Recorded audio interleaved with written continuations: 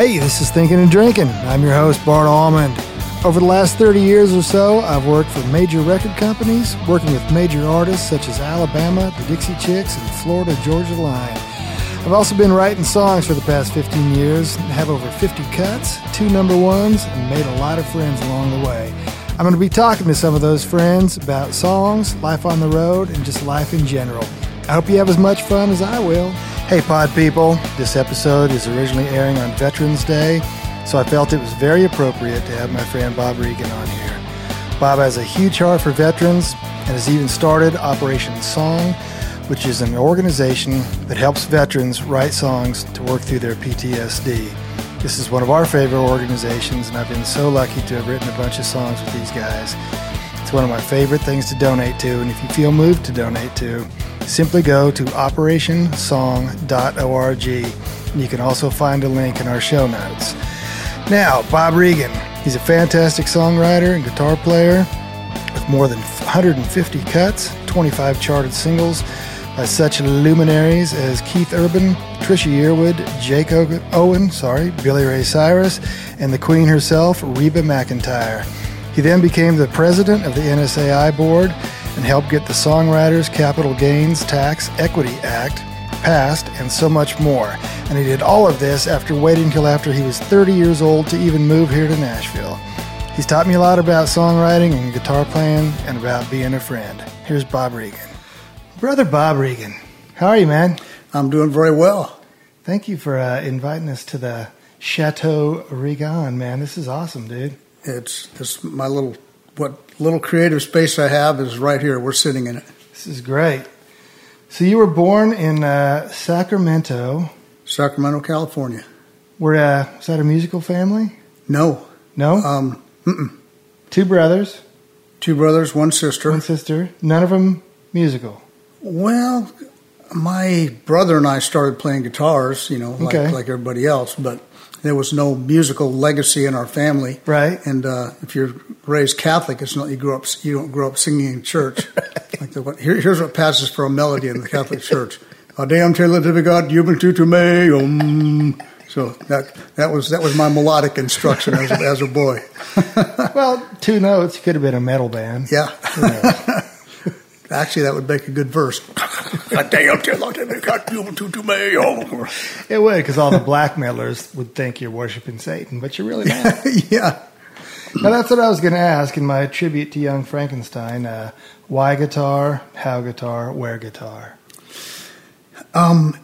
So, really, I guess as a kid, I just looking back on it now, it didn't seem like anything at the time, but I was just completely transfixed by the radio. Yeah. Starting when I was like maybe 9 or 10, and that was just a very fertile time, and the end of the doo-wop era. But there was Elvis and Little Richard, and I would just sit in the kitchen, just transfixed. The glowing tubes of the Emerson radio. Emerson, nice. You get it. Anyway, the music just really struck. It impacted me, and then I just bought a cheap $10 guitar and a Beatles songbook, because the Beatles, where everybody was completely besotted with the Beatles at that point, myself included. And so you heard the Beatles on the radio, not from Mom and Dad's that kind of predated the Beatles. But interestingly, I used to listen to the radio all the time as a kid. Then we moved to Lake Tahoe, which is a beautiful place to live, but it's hell on a radio signal because it's a big basin up at 6,000 feet. So we had nothing. The only radio station was KOWL, and they only played whatever bands were playing at Harrah's Club, like Sam Butera and the Witnesses, Phil Harris, Frank Sinatra, Candyman by Sammy Davis. So I'd be tearing out my hair. Anyway, my sister bought a couple Beatle albums, and at first I didn't like them because she did, but then I got a guitar and a Beatles songbook and just started, grinding my way through. So was it like a songbook, like it would show you the fingerings of the chords above the words kind of songbook? Yeah, it was just one of the Beatles songbooks, but I came to find out later that some of those songs were in the wrong key. And so by the time you end up with a horrible, $10 guitar with black diamond strings, and you can play I'll Follow the Sun in E flat, because you don't know any better, you actually get some dexterity. Yes. So that's sort of how I started. And then I bought a little Supro guitar. And my brother was kind of working through the songbooks too with me, but he wasn't quite as eaten up with it as I was. I haven't thought about Black Diamond Strings in forever. Larry Cordell's got a great song called Black Diamond Strings. Man. Look it up. So how did you then start bands with other kids in the neighborhood or something? The good thing back then, and this was in the early 60s, my buddy at school played drums and a couple other guys played, but people started bands. That's just kind of what you did.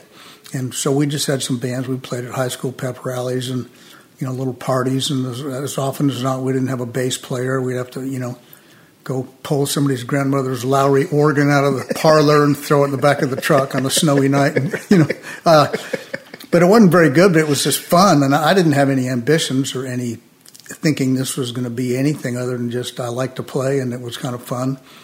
And so I wasn't that great, but nobody else was either. Were you writing your own songs or playing cover songs? No, I didn't.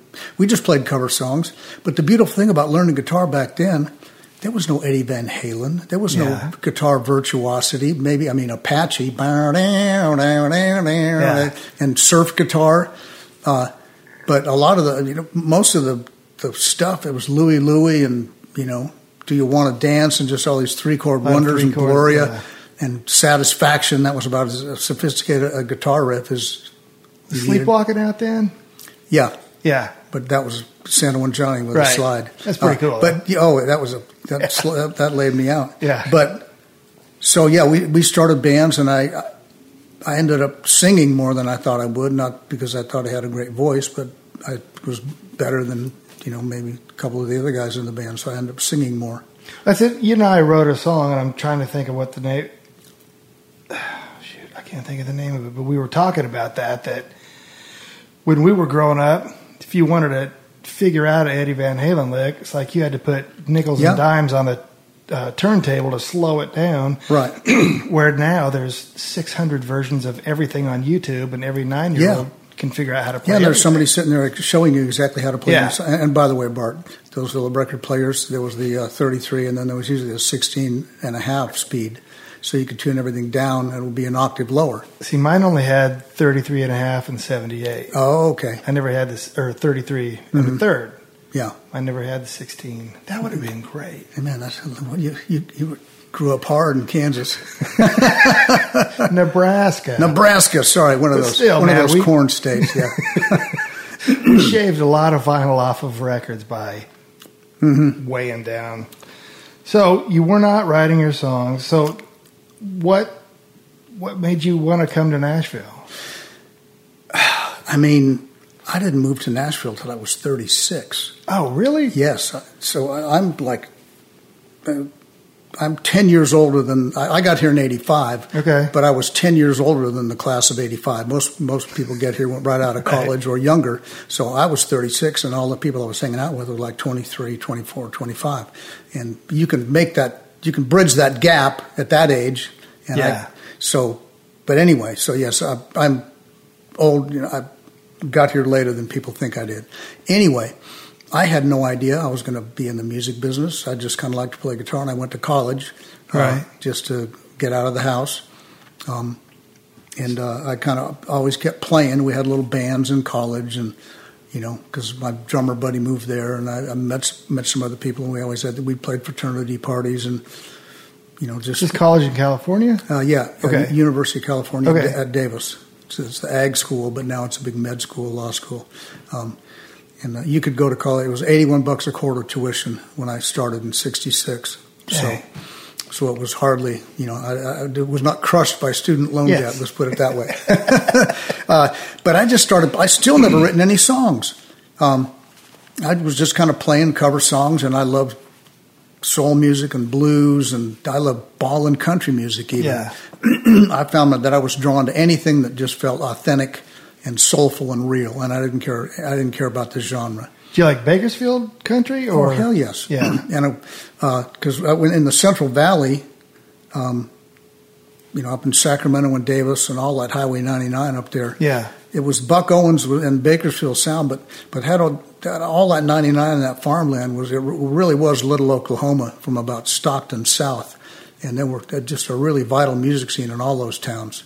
And growing up, there'd be Saturday morning TV shows, little local TV shows. And I was always transfixed by country music and steel guitar. Right. Not to the exclusion of anything else, but there was certainly no precedent for that in my family. Yeah. You know, if I'd want to watch the local, Ford dealer's country music TV show on Saturday morning, my brothers and sisters were not interested in watching it with me. It was you and a bag of potato chips sitting there. And then in college, tried to get my buddies to watch the Porter Wagner show on Saturday afternoons, and I was always been transfixed by that. But anyway, in college, I just kind of played, and then we end up with a pretty good little band.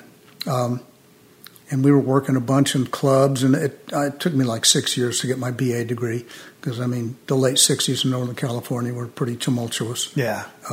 And so my education got fractured. I took time off and worked construction and did all kinds of stupid stuff. Still never dreaming there would be a career in music. Yeah. But then when I finally graduated, our band, I certainly didn't want to go to grad school. It took me 6 years to get a freaking BA. So but the band was kind of up and running, and I said, "Well, man, let's do this for a year." So I get to drink beer and sleep late and meet cocktail waitresses. Dude, hang out in bars. Yeah, what's wrong with that? So that was big fun. Did you guys think you could get a record deal, or was that even in the back of your minds? It rose up in our consciousness because after then we got kind of we were like the Davis college home, everybody loved us, and that was good. Then we kind of moved over to Sacramento, and we got a pretty good following there. But it became obvious to us very quickly that if we wanted to get out of the bars, you had to get a record deal. Right. And to get a record deal, you had to write songs. So I'd maybe just kind of futzed around a little bit with writing songs, but then I kind of started focusing on that to write songs for the band. Yeah. But it was kind of a good way to do it because we were playing all of our favorite songs, some obscure, some oldies, and this Motown stuff, and but then if you throw your own song in there and it's a big turd, and you kind of go and the audience just all of a sudden said, "Well, when's this going to be over?" So anyway, I started writing songs kind of for the band, and then we would rehearse them and polish them and practice them and play them live, and so it was really at that point I said, "Okay, let's see if we can get a record deal." But you were really paying attention to the form of songs and stuff like that, I would imagine. I guess, but it was kind of, it was just sort of, it had just been drilled into me because at that point I'd played hundreds of gigs. Right. And you're playing all those songs, and then, you just, the shape of a song, the song form would just, whenever people hear songs all the time, and that gets imprinted. Yeah. But my saving grace and my Achilles heel were the same thing. I was a chameleon, like I said. I loved country music.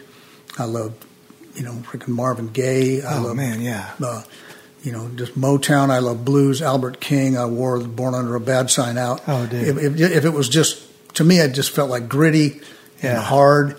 And like country music, I wanted it to scare me.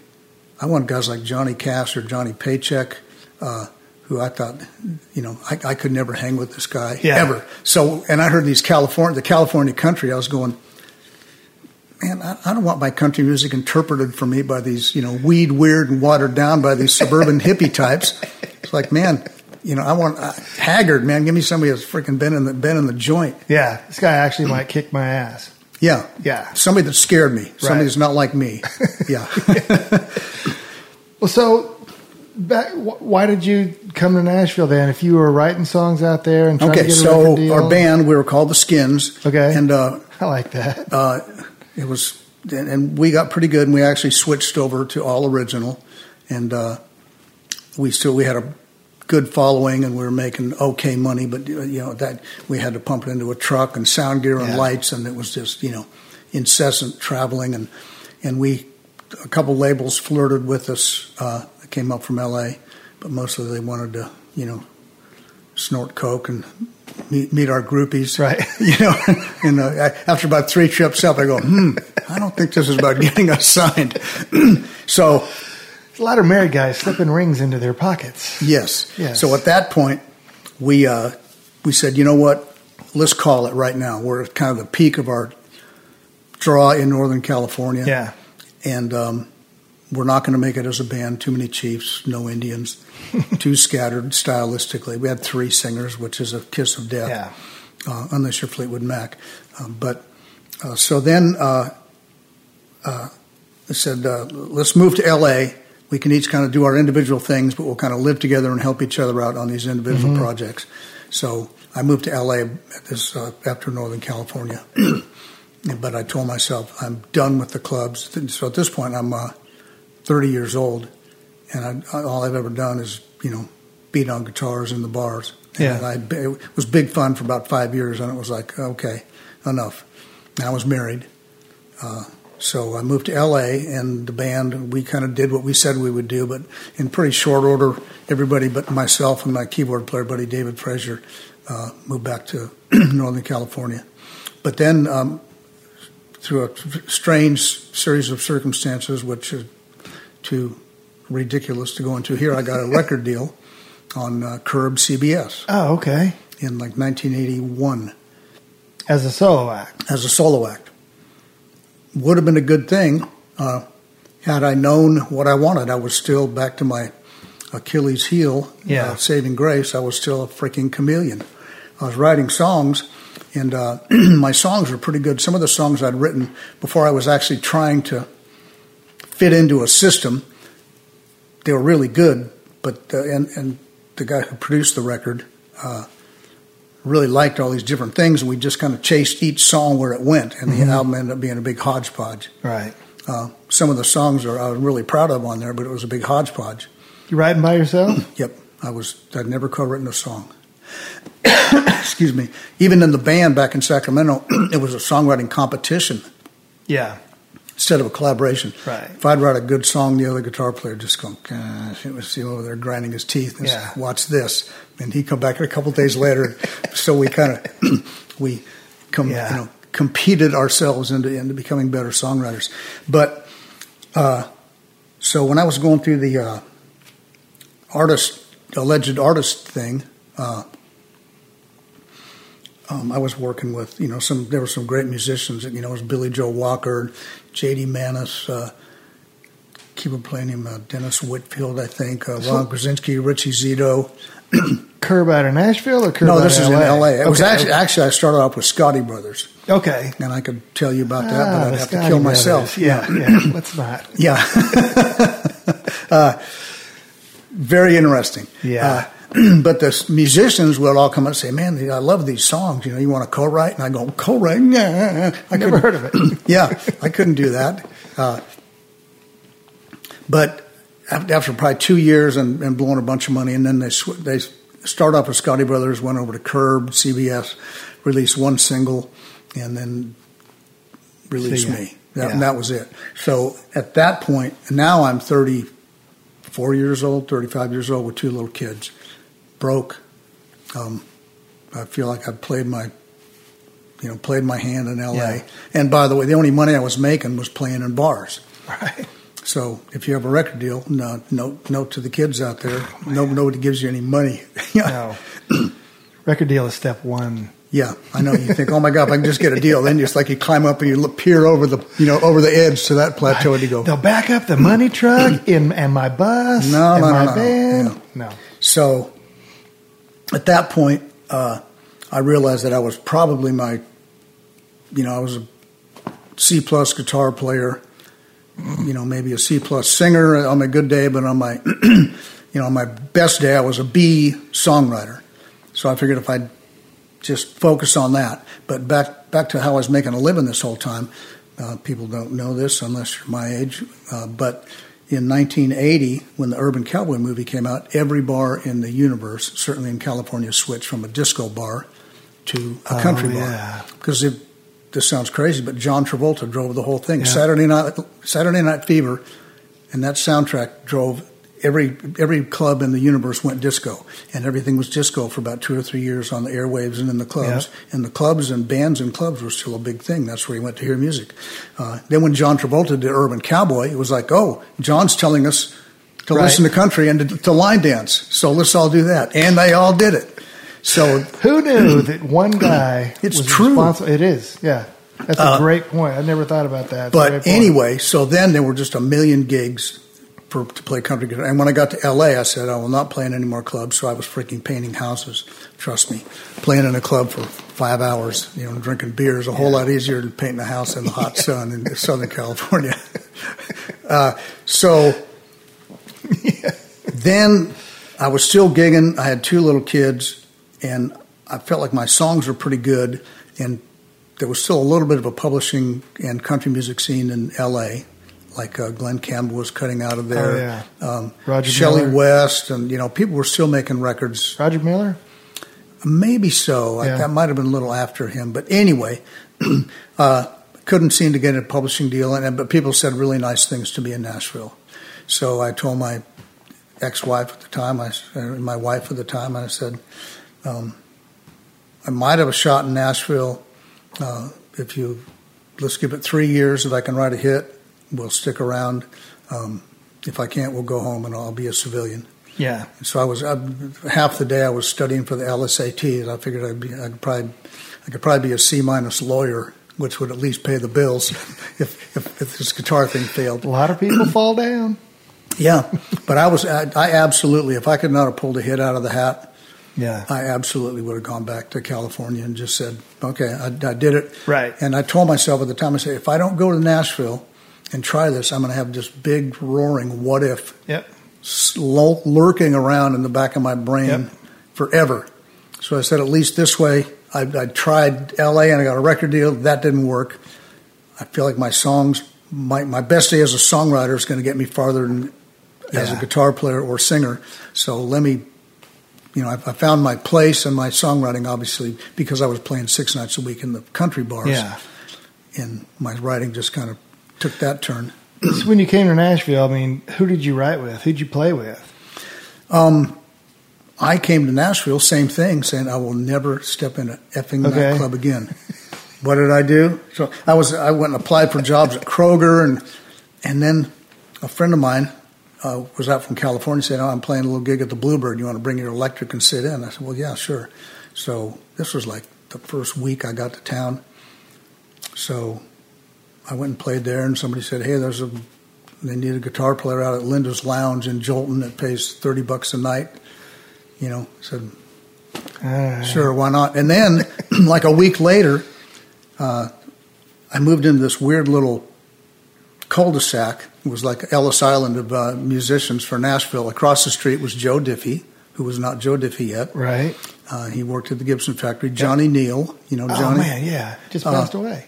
Yeah, no, he had a stroke. I was at his benefit last night. And next door was the band, was Marty Raybon's band at the time. Oh, yeah. Called Heartbreak Mountain. Yep. So, like almost within weeks after my getting there, I saw Marty out there, and he was kind of roaring back in those days. He was standing out there leaning next to his Chrysler Cordoba and his Sands About slacks and just saying, screw this town, I'm out of here, I'm going to Muscle Shoals. So this band, Heartbreak Mountain, had a gig at Lonnie's Western Room up on the Horseshoe Stage, and they didn't have a singer. On the Horseshoe Stage? Yes, behind Lonnie's Lonnie's Western Room. The band played on a Horseshoe Stage up behind the bar. God, that's awesome. So I said, guys, if you want, I said, I can get you through a couple of weeks while you find a real singer. I can't sing anywhere near as good as Marty, but I know, most of these songs, and I'll get you through this. So it was me and Brian Prout, who ended up Diamond Rio. Yep. Donnie Crap, he played in Shenandoah for a million years, fiddle player. So I did that, and then they hired my replacement, Billy Dean. Wow. So I went from Marty Raybon, people on the blog, my hand is up here. Then it was Bob Regan, my hand is down here. Then Billy Dean. So it was just a fertile time. A lot of great people, probably just like now. There's a bunch of incredibly talented people rolling into town right now, churning and swirling and meeting each other. Yep. And 35 years later, they'll be telling the story. But so I met Marty Raybon. Me and Billy Dean hung out a bunch. Johnny Neal, we hung out and played. And I couldn't keep up with Johnny, but he needed rides, so he let me tag along. Joe Diffie, and I met, and I started working in the effing bars again, just because, the work was there. I'm going to every songwriter night I could. Yeah. But I did meet a couple guys, Paul Skolton and Scott Mary, and they just got to town, and they didn't know what they were doing, but they had an 8-track Tascam and a PV road board. Okay. And that was the start of County Q. Really? So they thought they were going to be songwriters. So I said, well, I'll play guitar on your stuff, and you can play bass and drums on mine. They said, okay, deal. So, but then we started doing cheap, horrible little demos for people, right, for the other entry-level people. So I'll shut up in a minute, I promise. No. Awesome. So I ended up doing studio stuff. And I'd never done any studio work in California just because, other than our own band, if you're a session guy in California, you got to be able to read. Yeah. But this was like demo, and the stakes were extremely low because they were, just a bunch of... Now, that was one of the questions I wanted to ask you was about, did you do any studio stuff? So this is great. When you say read, are you talking notes on the page? Or yeah, no, in LA you better, yeah, right? I mean, because most of the just guys just rocking out in a session, that's a band, that's a project. Yeah. But if you're a session guy there, they'll call you for a movie soundtrack and they go, okay, turn to bar 212, right? And we're going to play 6 bars, 3, 4. Boom. Yeah. If you can't do it, you're done. Dude, I remember in the back of Guitar Player magazine was a little column by Tommy Tedesco. Uh-huh. And he would a lot of times have the music out and what guitars he played and whatever. And he said there was no rehearsal, there was nothing. It was live. Yeah. If it was a big band, you were playing a classical guitar part. Yep. And you had to nail it first time through. Yep. That's a lot of pressure. Right. I mean, it's a lot of pressure no matter... Yeah, but there are guys for whom that's not pressure, right? And that's why it just said there's a separation that happens automatically. Yeah. If you can do it, you get the call. If you can't, everybody knows it. So inadvertently, I ended up stumbling into this demo scene, and that was in 1985. Yeah. And so, but I came here to write, so I had a little publishing deal. But I would go over to the studio and try to work in the morning and make anything I could do to make a buck. I'd play a session in the morning, right in the afternoon, and go do a horrible club gig at night. So you did have a publishing deal here in town? Yeah, but people talk about the good old days. My first publishing deal was $100 a week, and all you can write. And I was stoked to get it. Yeah, that's about like now. Yeah. Yeah. Do you remember who your first single was? My first single was, and I was still writing almost completely 100%ers. It was the Kendalls cut a song called Routine, and it was the album title, and it was a single. It got like 45 or something, but I threw a number 45 party for myself and bought an air conditioning unit. Man, do you remember the feeling of the first time you heard it on the radio? Yeah, I was pretty stoked. I mean, it felt like progress. Dude. And people like what I was doing, and looking back, I wasn't there, but there was most songs had something in there that showed I could do it, and occasionally I would stumble on one that was a complete thought. Oh, yeah. Well, you had so many cuts and so many hits. What was the reason for running for and ultimately being president for 3 terms of the board of Nashville Songwriters Association International, NSAI? I had Mark Sanders kind of... Like Mark D. Sanders? Yeah, Mark D. Sanders. We rewrote a bunch when I first got to town. He thought I should be on the board, which is not a position people are clamoring for. You don't need sharp elbows to get on the board of NSAI. So I got on the board, and I'd been on the board for 4 or 5 years, and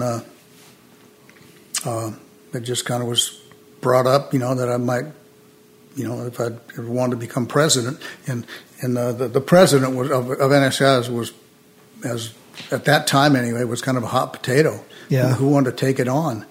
And my publisher at the time says, don't you dare do this, just because. Why is that? Because it'll divert you. It'll divert energy. Okay. But I think when I did it, I think it was in the early 2000s, maybe 2003 or 4. I'd had some hits. I'd had a decent run, and I just felt like, maybe this is just something different, just some other, something else I could try to do. And I didn't know if I'd be any good at it, but I felt like I was. You didn't feel like writers were being disrespected, or you hadn't been screwed or anything? Oh, I've been absolutely screwed. Okay. So you kind of had a flag to wave then, right? Yeah. The one thing I'm probably most proud of in my tenure, and I certainly didn't do it by myself, but I had a lot to do with it, was the Songwriters Capital Gains Tax Equity Act, which is kind of complicated, but basically for the layman, if you were to sell a catalog, and I was lucky enough to have some hits and get some co-pub and then sell the catalog, and but at that time, I was taxed. It was taxed at regular income. When you sold the catalog? When I sold the catalog, it was like, whatever the tax rate was, I got whacked. But my publisher, Karen Conrad, and really, she sold the whole catalog to BMG. Okay. And we went forward. So she sold that exact same body of work that I did with the publisher share, but she was taxed at capital gains. But I, because I had created it, was taxed at regular income. Okay. So it's complicated and stupid and unfair. But for anybody that sold a catalog at that point, for 1 year you would earn money like a movie star. Yeah. And then you would get your clock clean with taxes, whereas your publisher who sold the other half of that copyright, exactly the same asset. Same stuff. It was they got capital gains. So we had introduced a bill. And that was really a lot of time was spent doing that and going up to D.C. and lobbying for the bill, and it eventually passed. What was that like?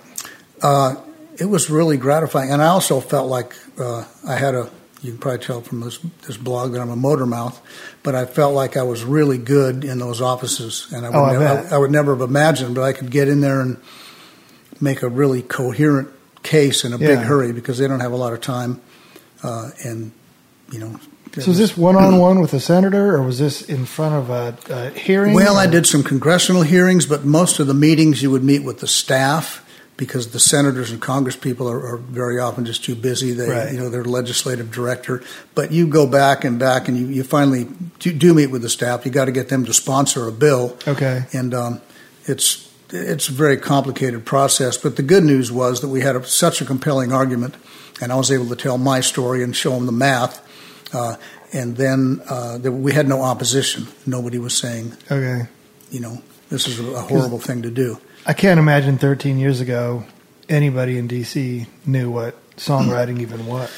And they still don't. That's the thing. It's all constituent-based, and so there's a big songwriting community in Nashville. People say, well, you got to talk to Marshall Blackburn and Lamar Alexander. Right. They know. They're on our side. They get it. Yeah. And in L.A. they understand, and maybe in New York they understand about creative content and music.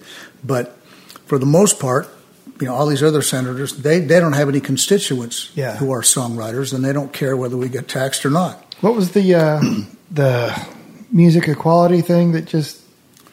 What the heck was that? Music Modernization Act. Yes. I had worked on the initial attempt to get that through, and that was probably the last thing I did. And there was a draft bill to try to address this stuff. It's so staggeringly complex. Oh man! And there was a time when I could go deep on all that stuff and understand the mechanical versus performance splits of different streaming services versus downloads and different formulas, and it's mind-bogglingly complex, and nobody could possibly understand it. But I worked on that a little bit, but that finally did pass, and it remains to be seen, how songwriters' fortunes are going to benefit from that. Now writers are being countersued from Spotify and everybody else, and my wife, I'm from Nebraska, and both the Nebraska senators, voted against that act. Yeah, and. Amy comes from a publishing background, and she was all PO'd about it. And I said, honey, it's Nebraska. They don't have any songwriters in Nebraska. Well, they have cows and corn. That's what they're really interested in. That's what their constituents are interested in, not songs and songwriters. But for something like that, I said the really important thing with the Capital Gains Equity Act, we didn't have any opposition. Yeah. For the Music Modernization Act, you have opposition from the broadcasters and from big tech. And they swing a big club up there. Yeah. And every state, every community, large and small, has radio, and radio is vital to politicians. So if radio wants something, they have got the ear of everybody everywhere. Yeah. Whereas even you can have something incredibly unfair, but if it only deals with songwriters, in Nebraska. Yeah. So they don't care. Absolutely. They'll do what the radio broadcasters want. Yeah. Interesting.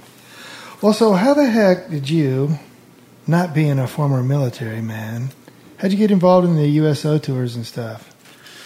Well, when we did one together, right? One or two? Yeah. I kept you awake in many a hotel room with my snoring. No, you did not. I don't remember that. But you should have tried harder. They roomed us together because we both snored, I think. You're right. So our mutual friend Tom Shepard, who wrote Riding with Private Malone, and that was, I'm telling you this for the edification of our listening audience. Hopefully there is one. So that was kind of his entree to the military community, because that song was a very compelling story about a soldier who passed away in Vietnam. So Tom started doing some armed forces entertainment tours, and then he decided to put a songwriter band together of people who had written hits, and asked me if I would be a part of that and play bass, which I never played bass live before, by the way. And they got Bart to play guitar, and I think Will Nance, Tim Buppert played drums maybe. But anyway. Todd Cerny, rest his soul. Yep, I love Todd. Yep. So we all went out there, and the songwriters sang their hits, and then we backed them up. I think between us we had 13 number ones. Yeah, I mean we could put on a pretty good set list show. Right there. Yeah. But Bart's songs, he had the good rocking component. Who wants to hear a ballad? You can't take the honky tonk out of the girl. Well, you're a lot better bass player than I am a guitar player, so we should have swapped. Thinking back on that, but it's quite an amazing experience. It really was. But that was my idea, that maybe riding with the active duty military would be something worth trying. Did you think about that all the way back then? Huh? Did you think of that all the way back then? Yeah, that was. But I probably did 5 of those tours, I guess, 5 or 6. Man. But yeah, the idea, I just kind of, really my initial impulse was, how cool would it be to just tag on a couple extra days to these tours, and we have all these songwriters over here. We'll just get a little tent or a, Conex and, hang out the sign and go, the songwriter is in. Yeah. Come, you want to write a song for your wife back home, your kid, for your buddy's family that didn't make it, just tell us a story and we'll write a song. Yeah. So that was my initial idea, and I would still love to make that happen. And it might happen. That's a great idea. Let me know how I can help. Oh, yeah. That'd be great too. Did that turn into Operation Song? Yeah, that was the initial idea for Operation Song. Man. Can you describe what Operation Song is now? Well, it's from just very humble beginnings, and I couldn't get any traction to do it overseas, so I reached out to somebody at the VA down in Murfreesboro. Yeah. And the music therapist, Tina Haynes, said, let's give it a try. Why don't you just bring your guitar down? We'll see what happens. So I would just go down there every Friday, and just, 5 or 6 guys or 7 or 8 guys or whoever showed up that day, we'd just kind of bang around and write some songs about their either individual or shared experience, or just about something completely unrelated. Yeah. Anyway, so fast forward 6.5 years, almost 7 years now, we've written probably 750 songs. Man. With veterans of World War II, to Korea, to Vietnam, to Desert Storm, Iraq, Afghanistan, spouses, kids, Gold Star kids. It's been a lot. I had no idea what I was getting into. You might notice a pattern in my life. I never know what I'm doing. I just leap forward and then find myself, crap, I'm going to have to work my way out of this. I've just given myself another mountain to climb. Yeah, I've been up to Fort Campbell with you a time or two. And one thing we did here in town. That's right, yeah, over at Scarrett Bennett. Yeah, Scarrett. We were writing with Charlie, who was a little bit of a wild card, and his wife was with him. Yeah. And you said, if you see him starting to go off the deep end, just put your guitar down and go get a drink of water. His wife, I think we wrote a song called Charlie's Angel or something like that. But yeah. You have any favorite stories of the guys? Oh, man. I'm sure you've got 750 of them. So many, it's hard to. Oh, man. It's hard to pick one, but probably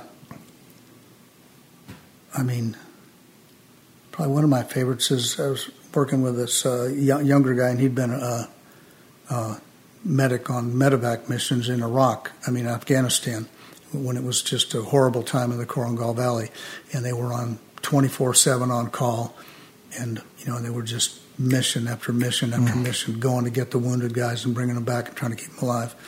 And those guys come back with their adrenal system just set on 150%. Yeah. And they come back and, they're, how do you transition? How do you, you're just that focused and that amped up and that hyped up and that sense of mission and purpose and life or death. And then you come back and it's just flat. Go get some milk, honey. Right. And I said, well, had you thought about being like an EMT or something? He said, hell no, I'm not going to scrape drunks up off the highway. He said, we made a deal with these guys. You go out there in the field, and if you get hurt, we're going to do anything. We're going to come and get you. That's a pact we made to each other. And he said, I don't have that with civilians, and I'm never going to. Wow. But anyway, he talked and talked and talked, very articulate. And I bet he talked for at least 2 hours without me even picking up the guitar. And I was thinking, man, what am I going to do? How am I going to make anything out of this? Sometimes the idea comes, but he was talking about the chaos you hear in the headphones when the helicopters, the call comes in, a medevac call, and, you're trying to listen to the commands, and, the rotors are screaming, and so what are you hearing in the phones? He goes, medevac, medevac, medevac, first up and chase, go Redcon 1, clear up left, clear up right, get in the air. And I went, okay, wait. So I sang back, medevac, medevac, medevac, first up and chase, go Red. And he just rocked back in his chair and his eyes got big. And then we wrote the song, but it was like, they don't know what they're trying to say. Yeah. Or you're not trying to write a song, you're just trying to get the guy to keep talking until he says something that matters. But anyway, the song's called Call Sign Dust Off, just because Dust Off is the call sign for medevac helicopters and always has been.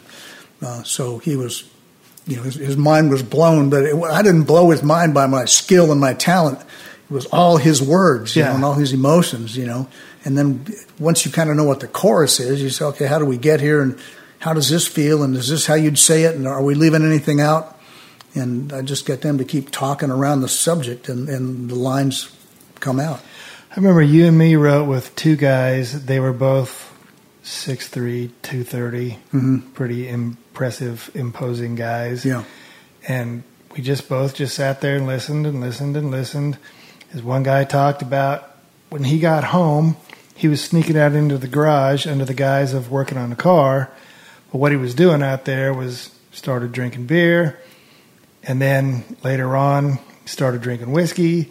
And before long, he had a drinking problem. And when he would go out and when he was going to go, quote unquote, work on the car, his wife just knew what to expect. Right. And he'd been to counselor after counselor and pastor and priest and everything else. And we listened and we wrote this song about his experience. And he stood up and headed over to me, and I just thought, oh, crap, I've never had a broken jaw before, but I guess I'll get one today. Yeah. And he stuck his hand out and said, thank you. And then we were in the parking lot, because one of them smoked, I think, afterwards, and he was on the phone with his wife, just telling what happened. And after he got off the phone, he looked at us and he goes, you guys aren't my wife. You're not trying to fix me. You're not a psychiatrist trying to fix me. You just listened to me talk. Yeah. He goes, you guys did more for me than any counselor's ever done for me. And it was just like, holy crap. Yeah, we hear that all the time. Oh, man. It's like we're not trying to fix you. We're just listening. Yeah. I have a little sheet I give to the songwriters that, it just said the 3 rules of writing with, this population is listen, listen, and listen. And let them... People get to talking, they're always going to get around what's important to them. Well, and the thing I found with doing that, and I would love to do more of that, but I was always trying to write a great song. Yeah. It's like, well, that's not the point. Yeah. We're just trying to write a song. Yeah.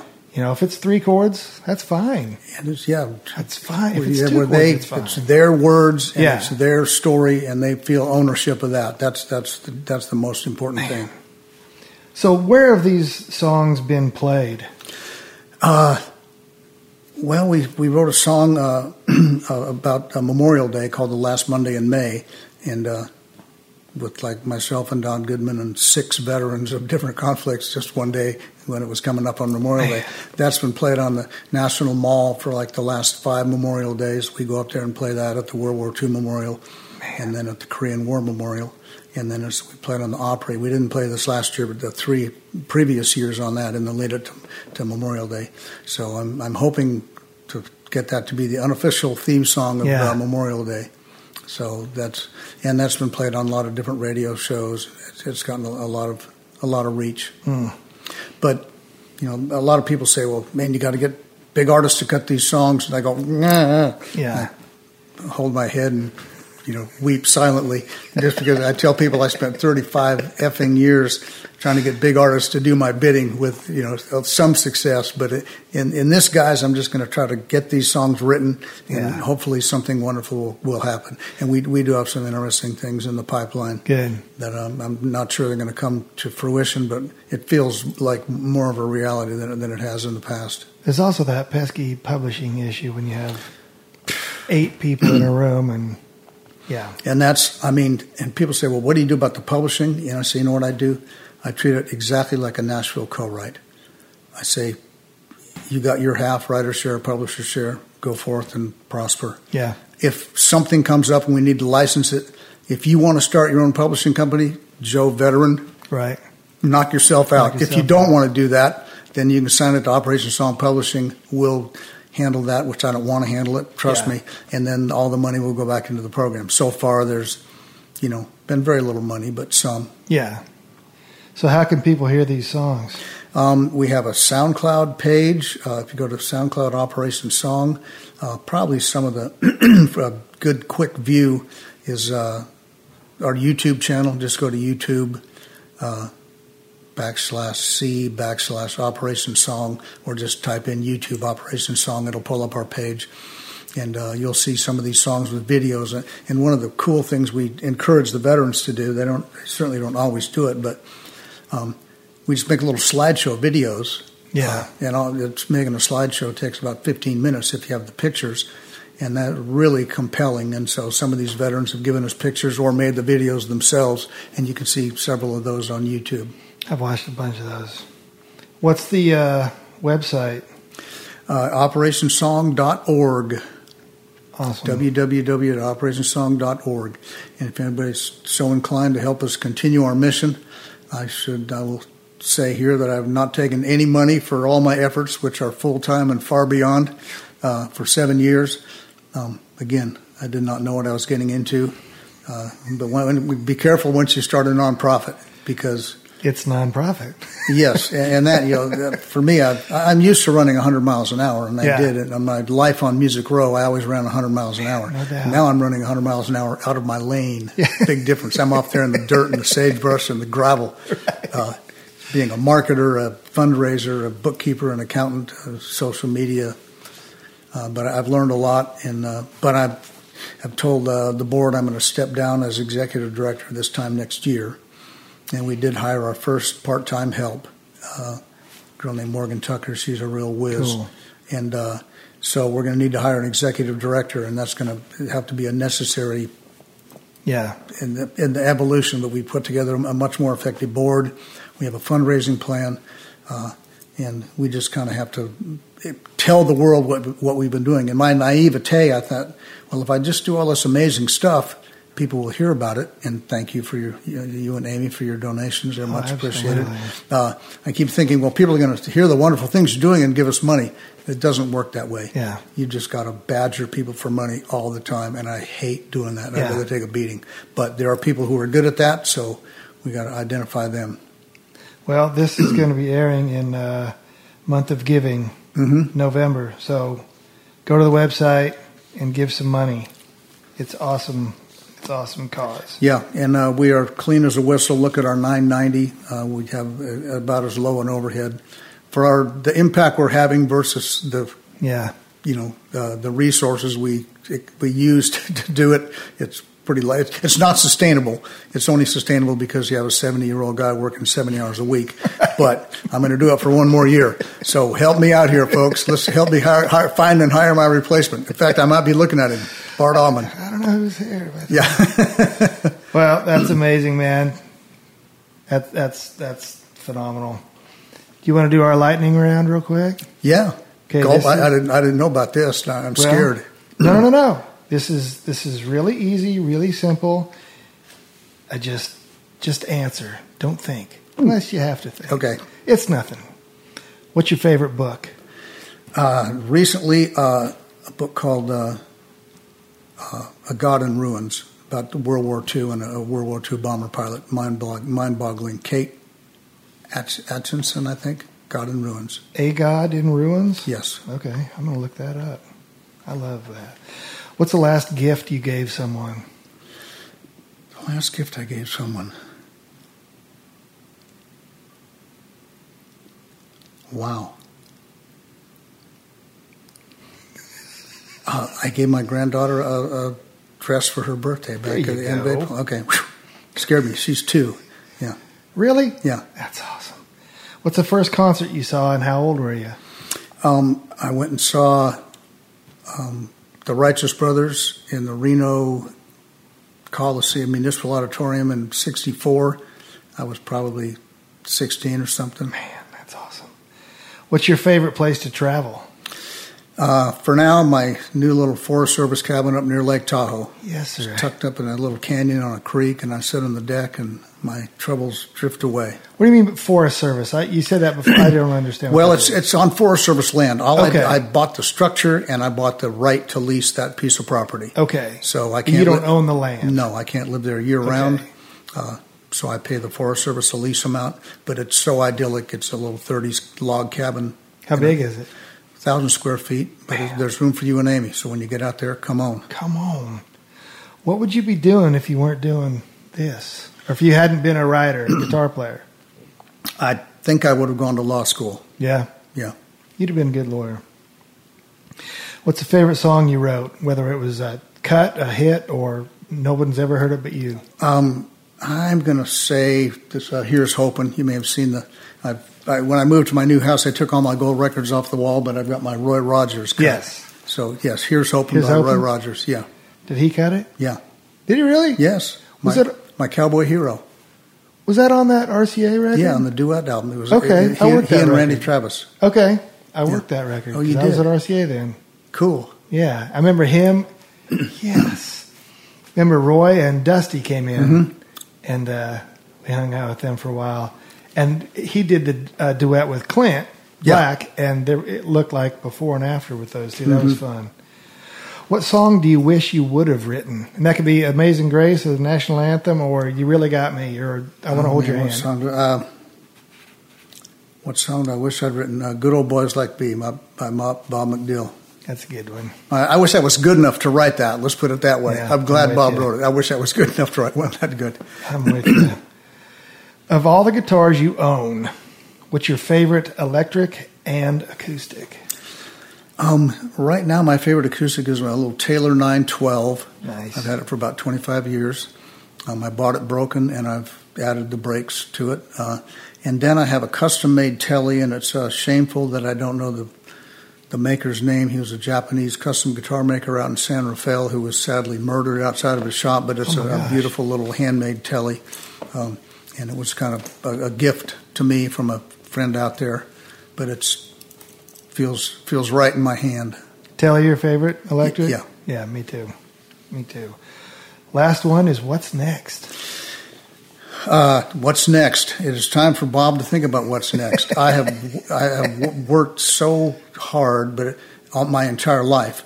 But I tell people, whatever I tell kids that I talk to, I say, whatever you do, you have to expend a lot of effort. But if it feels like work, you'll never be able to do it. Yeah. So find something that you could do 10, 12 hours a day that doesn't feel like work.